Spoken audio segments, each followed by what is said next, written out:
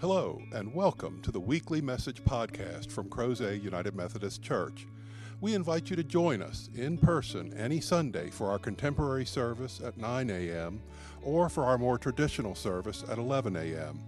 We also stream full services live on our Facebook page. Please visit us online at www.crozetunitedmethodist.org for further information. We hope you enjoy this week's message from Crozet UMC.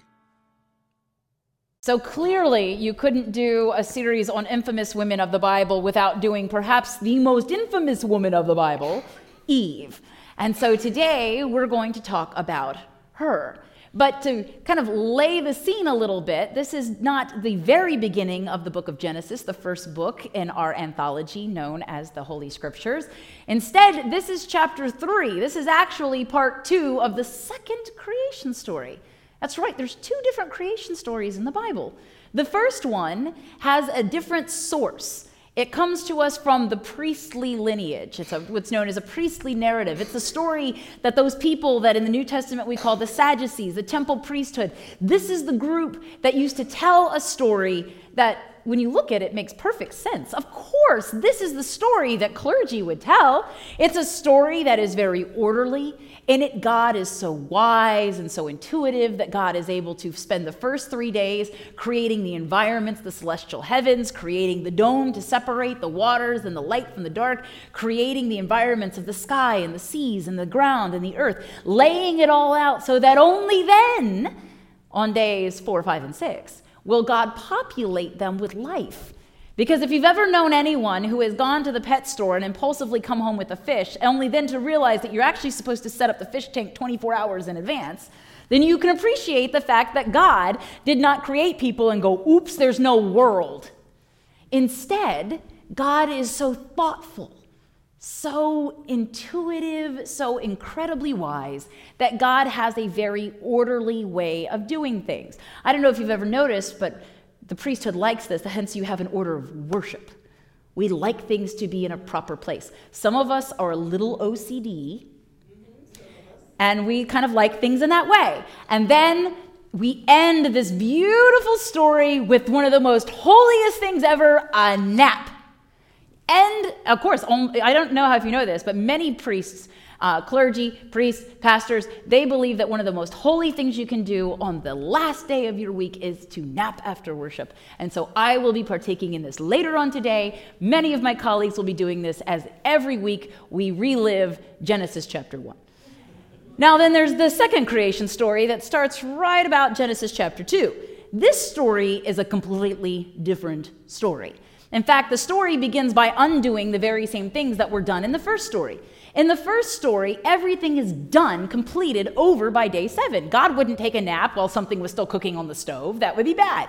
So instead, everything is done. God has already created humankind. Men and women have already been created according to the text. And God has looked out every single day and said, it is good. This is good. But on day 6, God says, this is very good. Very good indeed.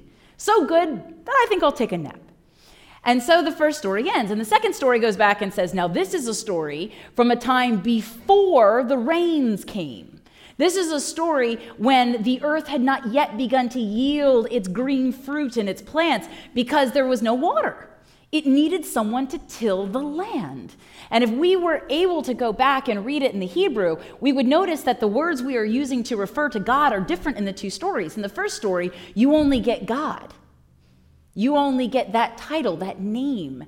And so what you see is that source is the priestly source. When you start hearing Lord God, which is that large capital L and the small caps O-R-D, what you are seeing in English is the Hebrew equivalent of the first name of God the Father, Yahweh. So this is what's known as the Yahweh's text. This is a text that was told by not the priesthood, but the people. This is a laity text. This is the text that the people in the pews would have told. And it's a much more salacious, juicy story. It's a story that begins with, it is not good. This story starts off with God creating the first human being who happens to be a man and going, yeah, this is not good. He's alone. and we need to fix this. And then only laity would be so ingenious as to tell a story where God sits around and plays in the mud and crafts out of clay every single animal and presents it. Is this good? Is this what you want? Imagine being the first human being and God pulls out a bullfrog and is like, how about this? Let me try a platypus. Feeling like an elephant? And every time God brings out an animal, according to the text, the first man goes, no, that's not going to work. And so already there's tension, already there's this building up of it is not good and we haven't resolved it. And the story is getting more exciting. And so finally God says, enough, I know what will fix this. And so God becomes the first anesthesiologist and puts the man to sleep, removes one of his ribs, which is why all the guys are slightly off kilter when they stand, because you are missing a rib. And then when the person is revived, when that first man awakens and sees what God has done with that rib, has fashioned a woman, that's when he proclaims, at last, this is bone of my bones and flesh of my flesh. It's amazing how he's well aware of what was happening while he was asleep.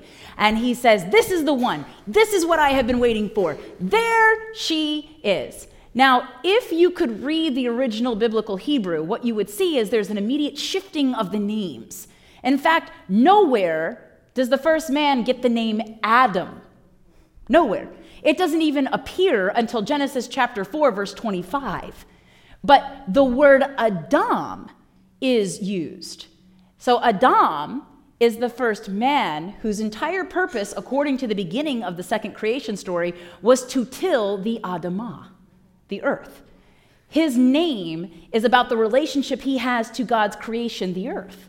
His job is to till. He is a farmer. He will take care of this garden that God is making. And so he is the Adam. We like better Adam, so we call him Adam, but he is the Adam to the Adamah. But it wasn't working, it wasn't good, and so that's why God went through that whole thing with the Play-Doh and the animals and that whole thing. And then all of a sudden we get her. Now we all call her Eve, because as I read to you at the end of the story, he names her Eve. But in the text, the second he awakens and says, this at last is bone of my bone and flesh of my flesh, he is now the Ish, and she is the Isha. Now they are known by their relationship to each other. For she is the one that can do what he cannot do on his own. Only together are they going to be able to fully represent the image of God and be able to give new life. That's it. And so now the story is set. Our stage is set. And they are in this garden, and God has said, here is your garden, and you can eat of anything that's in here except for that tree. Not that one. And if you've ever grown up with a parent or a family member who liked to have a dessert that you couldn't have, and we're like, welcome to the home, don't eat the pie. Now, my mother used to be a wonderful baker and would consistently make a chocolate bourbon pecan pie. At 6 a.m., my mother would make this pie, because she wanted to take it with her to work. She worked in a hospital in the operating room, and she had some doctors that really liked her bourbon pecan pie, and so she would make it. And then I would come downstairs in the morning, and I'd be like, what is this aroma? It is so delicious. Are we having breakfast? And she would go, don't touch the pie. It's for the doctors. Why couldn't she have just waited till I got on the bus to make the pie? I don't know, but she's like, here is this wonderful pie that you can smell, but you may never touch. So I have a real empathy for Adam and Eve. Real empathy there. Because I never got the pie. To this day, I've never had my mother's chocolate pecan pie. Never. But I'll tell you what, there are a lot of doctors in Northern Virginia that did. A lot of doctors in Northern Virginia. So you understand what it's like to see something that you can't have, right? You know what that's like. And as children, I think we go through this, right? You've always seen the kids that have the evidence of what they've eaten around their faces, wear it like a badge of honor, right? The kid, like, did you have a cookie? No, covered in chocolate. You're just spontaneously sprouting hair at 4? No, you've had cookies. And in the preschool one time, this child got out of the car and looked like Santa Claus, and it wasn't Advent. And the child was covered with powdered sugar. And I was like, did you have a donut this morning? Kid goes, no. You didn't have a donut? No. Okay, I had 2. Okay, yes you did. Let's come in and clean up your face and we'll save something for later. Let's go get that ready. So the evidence is there, right? You know what happens. You're told not to touch something, you're told not to take something or taste it, and then it's like you just can't help it, right? Why did God say no? We don't know. It wasn't like, I'm saving this for later, we're going to have a big party in the garden, and then you can have it. No, you just can't have it. You can't have it. No reason why, no nothing. And then people who can't stand the void of not knowing have made up all kinds of reasons why, right? God was testing them, right? All kinds of reasons. But the text doesn't tell us why. The text is very silent on this issue. And so then we get to the part where we're at now, right? They're not supposed to eat from the tree. And now we get to part 2, where there's a serpent. And the serpent, according to the text, is the craftiest thing that God has made. Crafty. If you've ever had a pet that knew exactly how to get what it wanted, or how to manipulate, or how to do things, then you know that God creates crafty animals. You know that, you've experienced it. Meet the serpent. Here's the crafty animal. And the animal is having a conversation with the woman and says, hey, did God say that you can't eat of any trees of the garden? What a weird thing to start talking about, right? Did your mother ever make something that you were never allowed to eat? No one's ever started a conversation with me like that, but here we go. And so she says, well, yes, we can eat of anything that's in the garden except that tree. And we can't touch it. If we touch it, we're going to die. Now, here's the kicker. God told the man not to eat the tree before God created the woman. And so when she says, we're not even allowed to touch it, what is happening is that's what he told her. He told her, okay, so God told us we can't eat from that tree and you can't even touch it. If you touch it, you're going to die. In the biblical Israelite religion and their descendants, the Jews, in Judaism, our siblings in faith, we would call that putting a fence around the Torah. For instance, you can't take God's name in vain, breaking a major commandment, if you never say God's name.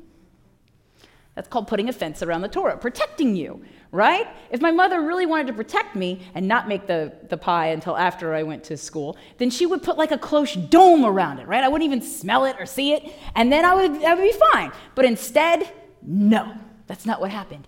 And so they can see the tree, and the serpent says to her, you are not going to die. If you eat this, you're going to be like God. Your eyes will be opened. You will be like God. And how will you be like God? You will know good from evil. What is good and what is evil at this point in the world? What is good and evil? This is a story that is helping to explain the way things are in the world, not setting the standard for them. It's explaining good and evil, right and wrong, good and bad, as we might say to children.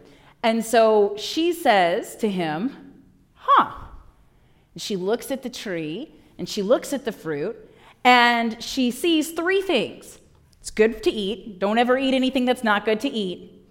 Remember that time where people were eating Tide Pods? Why would you eat that? That's not good to eat. Don't eat something that's not good to eat. Then it looked good to eat, because you might know those people that are like, there's a bruise on that banana, and I am not eating that. I'm one of those people. I'm like, that has been defiled. We can't eat that banana. Somebody better bake that into bread and not let me see them bake it, and then I will eat the bread. But I need a piece of fruit that looks, good. And so that's a problem for some of us. So those 2 things, it looks good, it is good. But then the last thing, it was desirable to make her wise. Who doesn't want to be wise? Could you imagine if you could eat a piece of fruit and not have to go to college?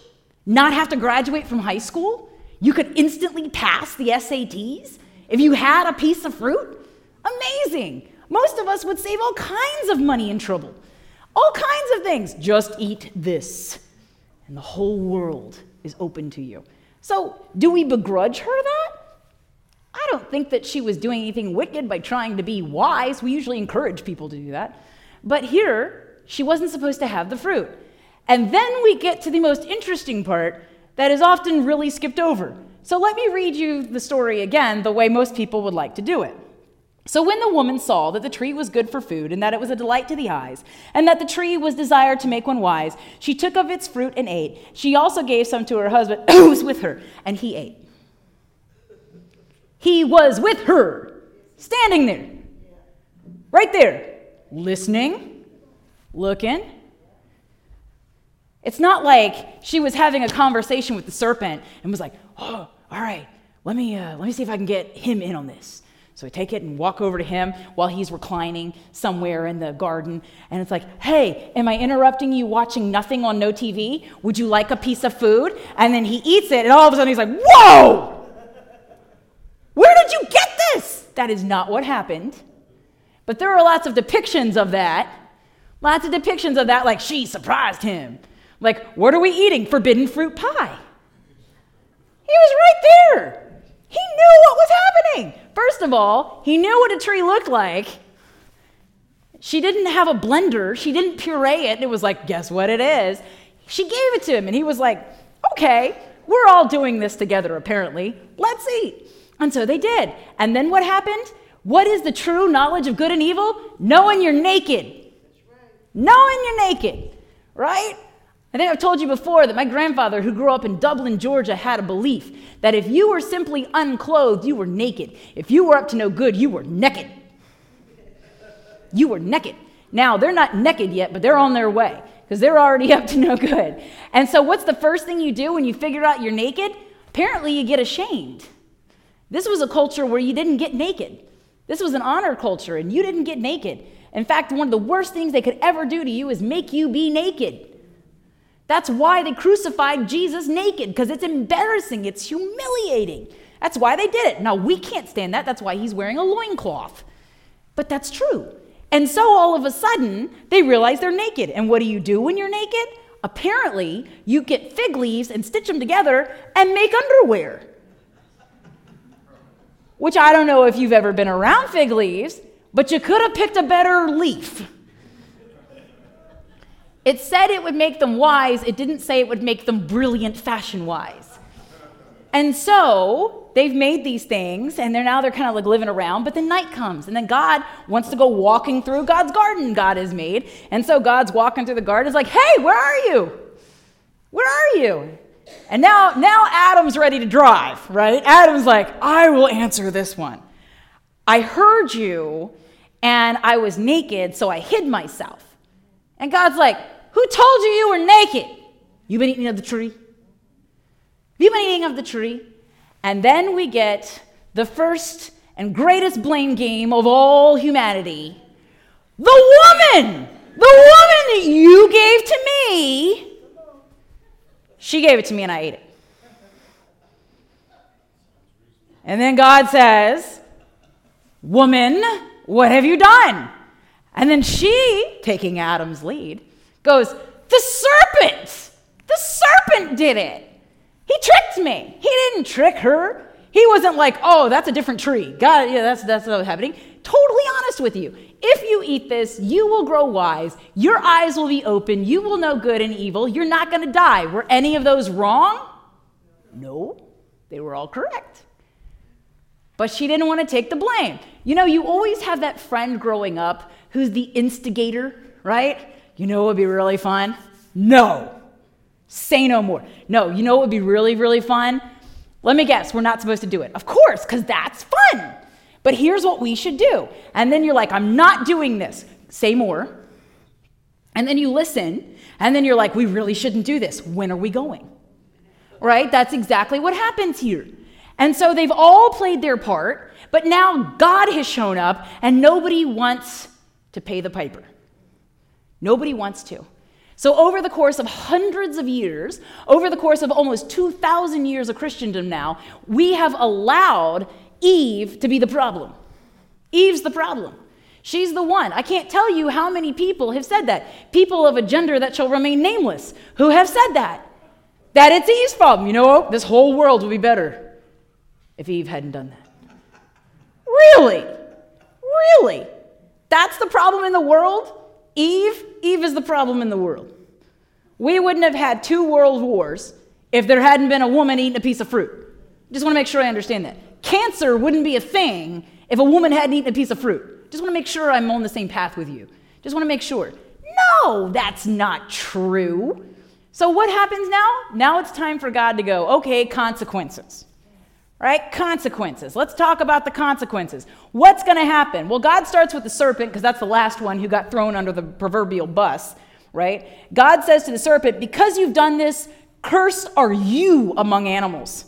On your belly you will go. Dust you shall eat all the days of your life. And now there's going to be enmity between you and the people, right? Their children are going to hate your children forever. Their children are going to step on your head and you're going to bite their heels. And that is just going to be fruitless. Now, this is a culture that is explaining why they don't like snakes. There are those people. I have had snakes for pets. I have enjoyed them in all kinds of different zoos and in nature preserves. I have enjoyed them as shoes and pocketbooks. I mean, I don't have a problem with a snake. At my son's 3rd birthday party at the Virginia Zoo, they brought out this gorgeous snake.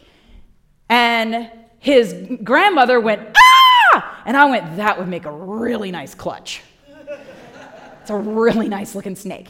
So some people are afraid of snakes and some people aren't. But in that part of the world, snakes can be incredibly venomous and dangerous. Remember, these are people that didn't have antivenom. These are people, if you got bit by a snake, you were dead. So why don't we like snakes? This is why. This is why we don't like snakes. And it's not exactly accurate, right? Do snakes eat dust? No, they don't eat dust. They eat a lot of gross things, but they don't eat dust. They don't eat dust. But they're on the ground, and so they went with what they knew. They're trying to explain things, right? It's a story about explaining. So then we come to the woman. And I will greatly increase your pangs in childbearing. What's a child? And who's bearing it? She doesn't know. God hasn't had the talk with her. But here it is. In pain you shall bring forth your children, and your desire shall be for your husband, and he will rule over you. Okay, first of all, I don't know if anybody's had a biology class, but that's going to hurt no matter what. That ain't going to feel good. That's not like, yay, this. Right? It's not. It's painful. And then the whole thing of now your husband will rule over you, because clearly Adam was doing a good job of that. Now this whole thing of your husband's going to rule over you, well, of course, it's a patriarchal society. It's a society that's run by men. And so you can't have the woman being like, Ahab, you're a moron. I mean, she does. We already talked about her. That's Jezebel. Right? And how did that society feel about Jezebel? That's why she's infamous. They didn't like that in her. What is she doing? She's not supposed to be running things. Why is she doing this? And Ahab's over here, I really wanted that vineyard. It was really pretty, and I really wanted it. And Jezebel's like, honey, sit down. I got this. You want it? Bam! There you go. You're welcome. Stop crying. Get over there. All right? That's the difference, is that society didn't like that. So they're going to say that, of course. I mean, I'm sure there are plenty of people that are like, I wish my wife would read Genesis. I'm sure. But then what's good for the goose is good for the gander. So when I was in seminary, we were getting ready to have this lunch. Periodically, there were 300 of us in seminary, and periodically they would kind of cater a nice lunch for all of us. It's easier to get us all together now than when we go back all over the country, and in some cases the world. So let's do it while we're here. And then they would bring in a speaker, or we'd have some kind of fun event together or something. So here we are getting our food in between classes at lunch, and we had been having a conversation, I don't know why, about childbirth, and this gentleman in my school says, women shouldn't have epidurals. And I was like, you should stay in your lane. But okay, let's hear this out. And so he was like, yeah, the Bible says that you're supposed to have pain in childbirth. I'm supposed to have pain in childbirth. Yes, you're supposed to have pain. Now, this is before my son was born. I had one birth plan, epidural. This is before my son was born. He's like, you can't do that. The Bible says that it's supposed to be painful. I said, put that sandwich down and go out there and drop and give me 20, because the Bible also says you can't eat till you sweat from your brow. So get out there, and when you come back in and look sweaty and disgusting, then you can eat. Because that's what it says. You got to work by the sweat of your brow. Because why? Because of the man, the ground is cursed. The ground is cursed. The ground will no longer yield all of that incredible vegetation and the trees and the plants and all of the things, the fruit of which they were living off. The ground will no longer do it because they have cursed the ground. And now it's going to bring forth thorns and thistles. And anybody that's ever had to weed a garden knows that what wants to grow in your garden is not what you plant. It's not what you plant, right? I remember looking out and my father was growing dandelions. So we were growing out there, right? And I was like, they look real good, Dad. You just keep growing those dandelions, because I didn't want to pick those dandelions. They might as well just grow dandelions, right? That's why people in the South figured out you can make all kinds of things with dandelion greens, because somebody like me was like, I am not picking those out of there. Let's just use what we have. And that's the difference, right? Is that the ground is not going to just, could you imagine if you just scattered seeds and all of a sudden like Child's Orchard grew up? You were like, you're welcome. I did that yesterday in my spare time. Oh no, you're going to have to do a lot of work to do that. A lot of work. And so now, this is the explanation. Why is it so hard to eat? Why is it so hard? Why do we have to work to till the land and let the land rest? Why does it take so long? Because God says it's going to take time for you now to eat bread. What's bread? How do you get bread? Adam and Eve weren't eating bread in this thing that one day is going to be invented. It's called a stove. You're going to make bread. But before you make bread, I'm going to let you know why you're going to make bread hard. That's not what happened. But when you said bread to those people and these people, did you not know what bread is? You know what bread is. This is to you. It's not to them. It's to you.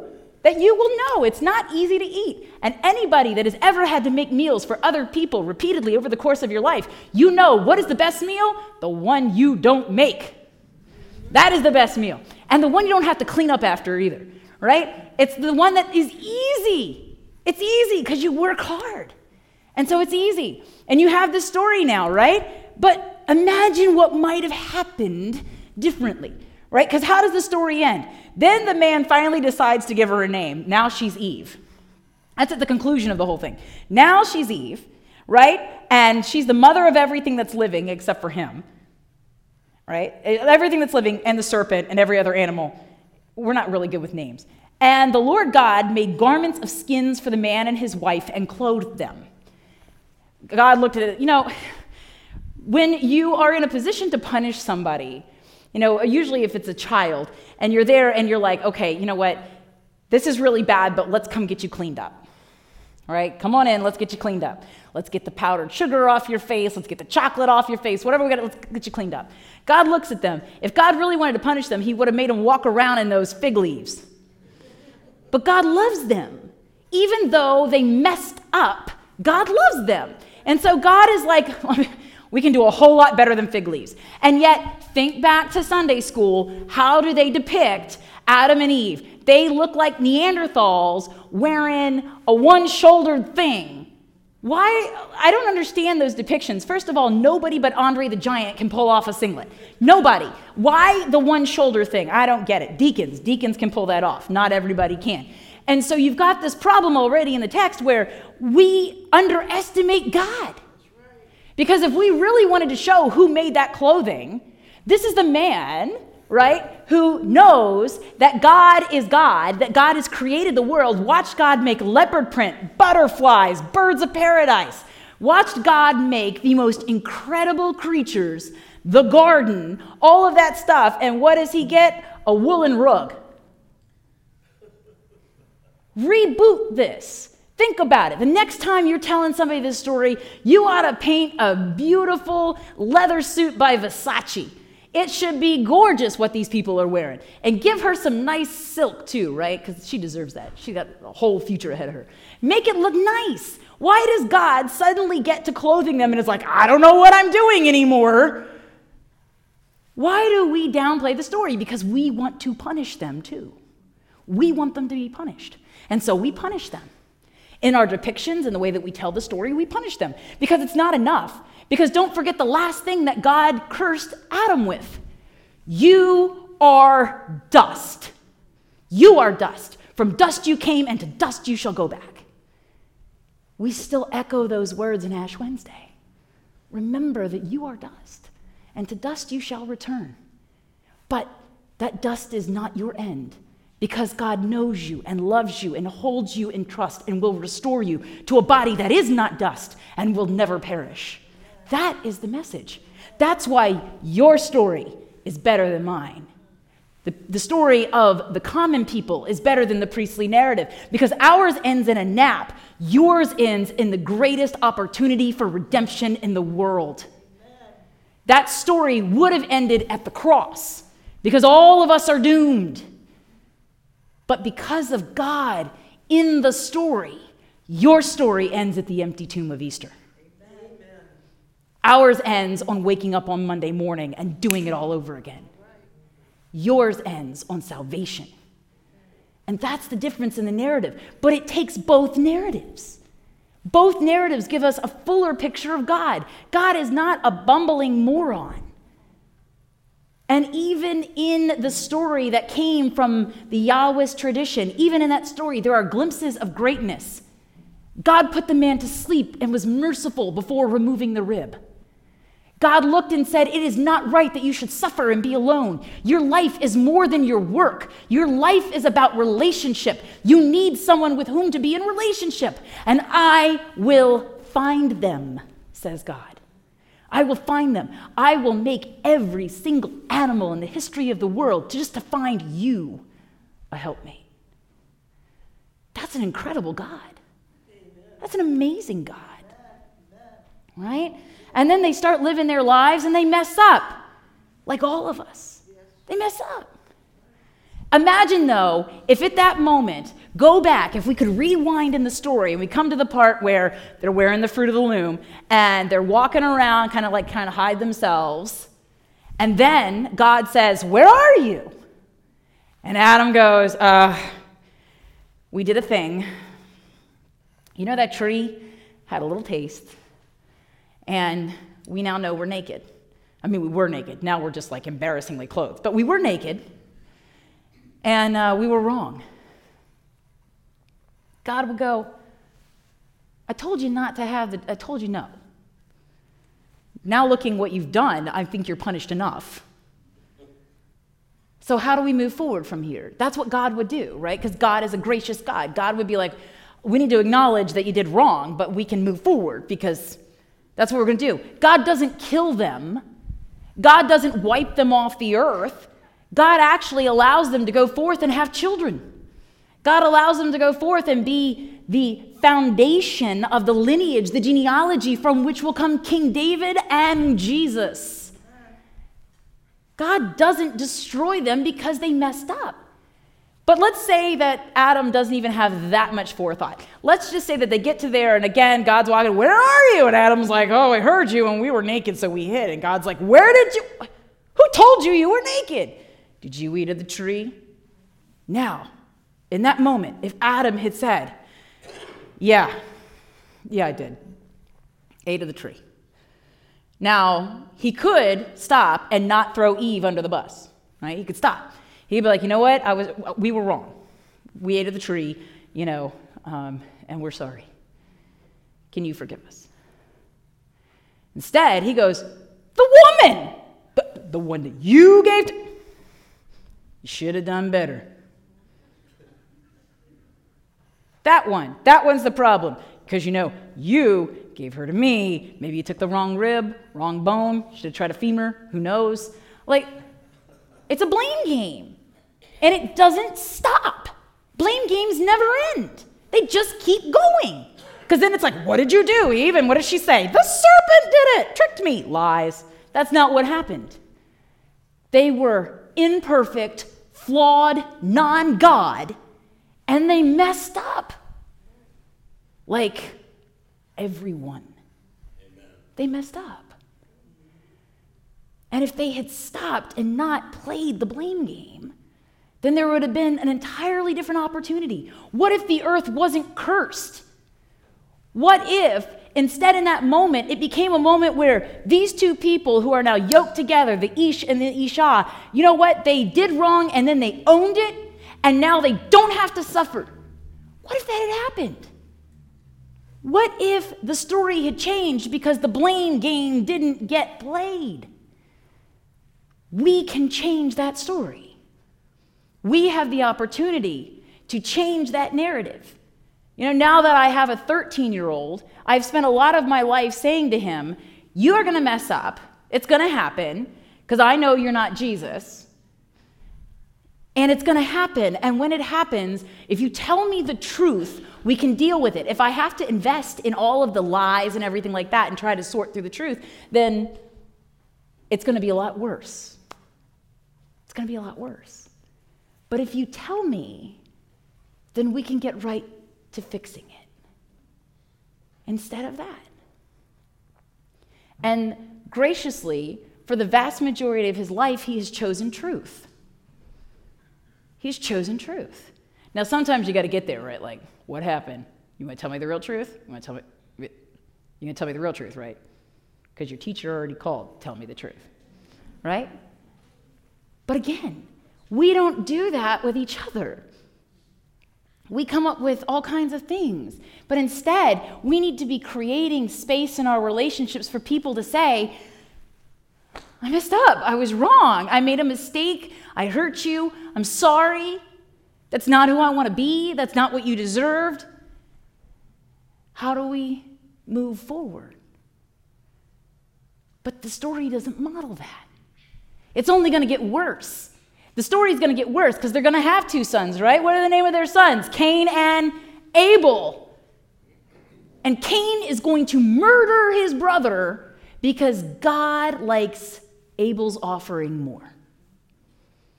Jealousy is going to become the foundation for murder. And it's not going to stop. It's going to continue. Because now we're like at Genesis chapter 5. We got a whole bunch more to go. So we can decide to tear up the instruction manual on the blame game. We can decide not only are we not going to practice the blame game, but we're going to empower other people not to do it too. We're going to set it free. You know what? If we can be honest about where we are and what's happened, can we move forward? Yes. Can we do this? Or do we really have to curse the ground and all women and all children and snakes? Do we have to go that far? Can we stop? You can, because there's a cross right here telling you that you can change. You can change the direction, the trajectory. You can change the story, the narrative, the game. You can change. And if you can change, then I can change, and she can change, and he can change, and we can change. And we serve a God of change. So may it be so. In the name of the Father, and the Son, and the Holy Spirit, we pray. Amen.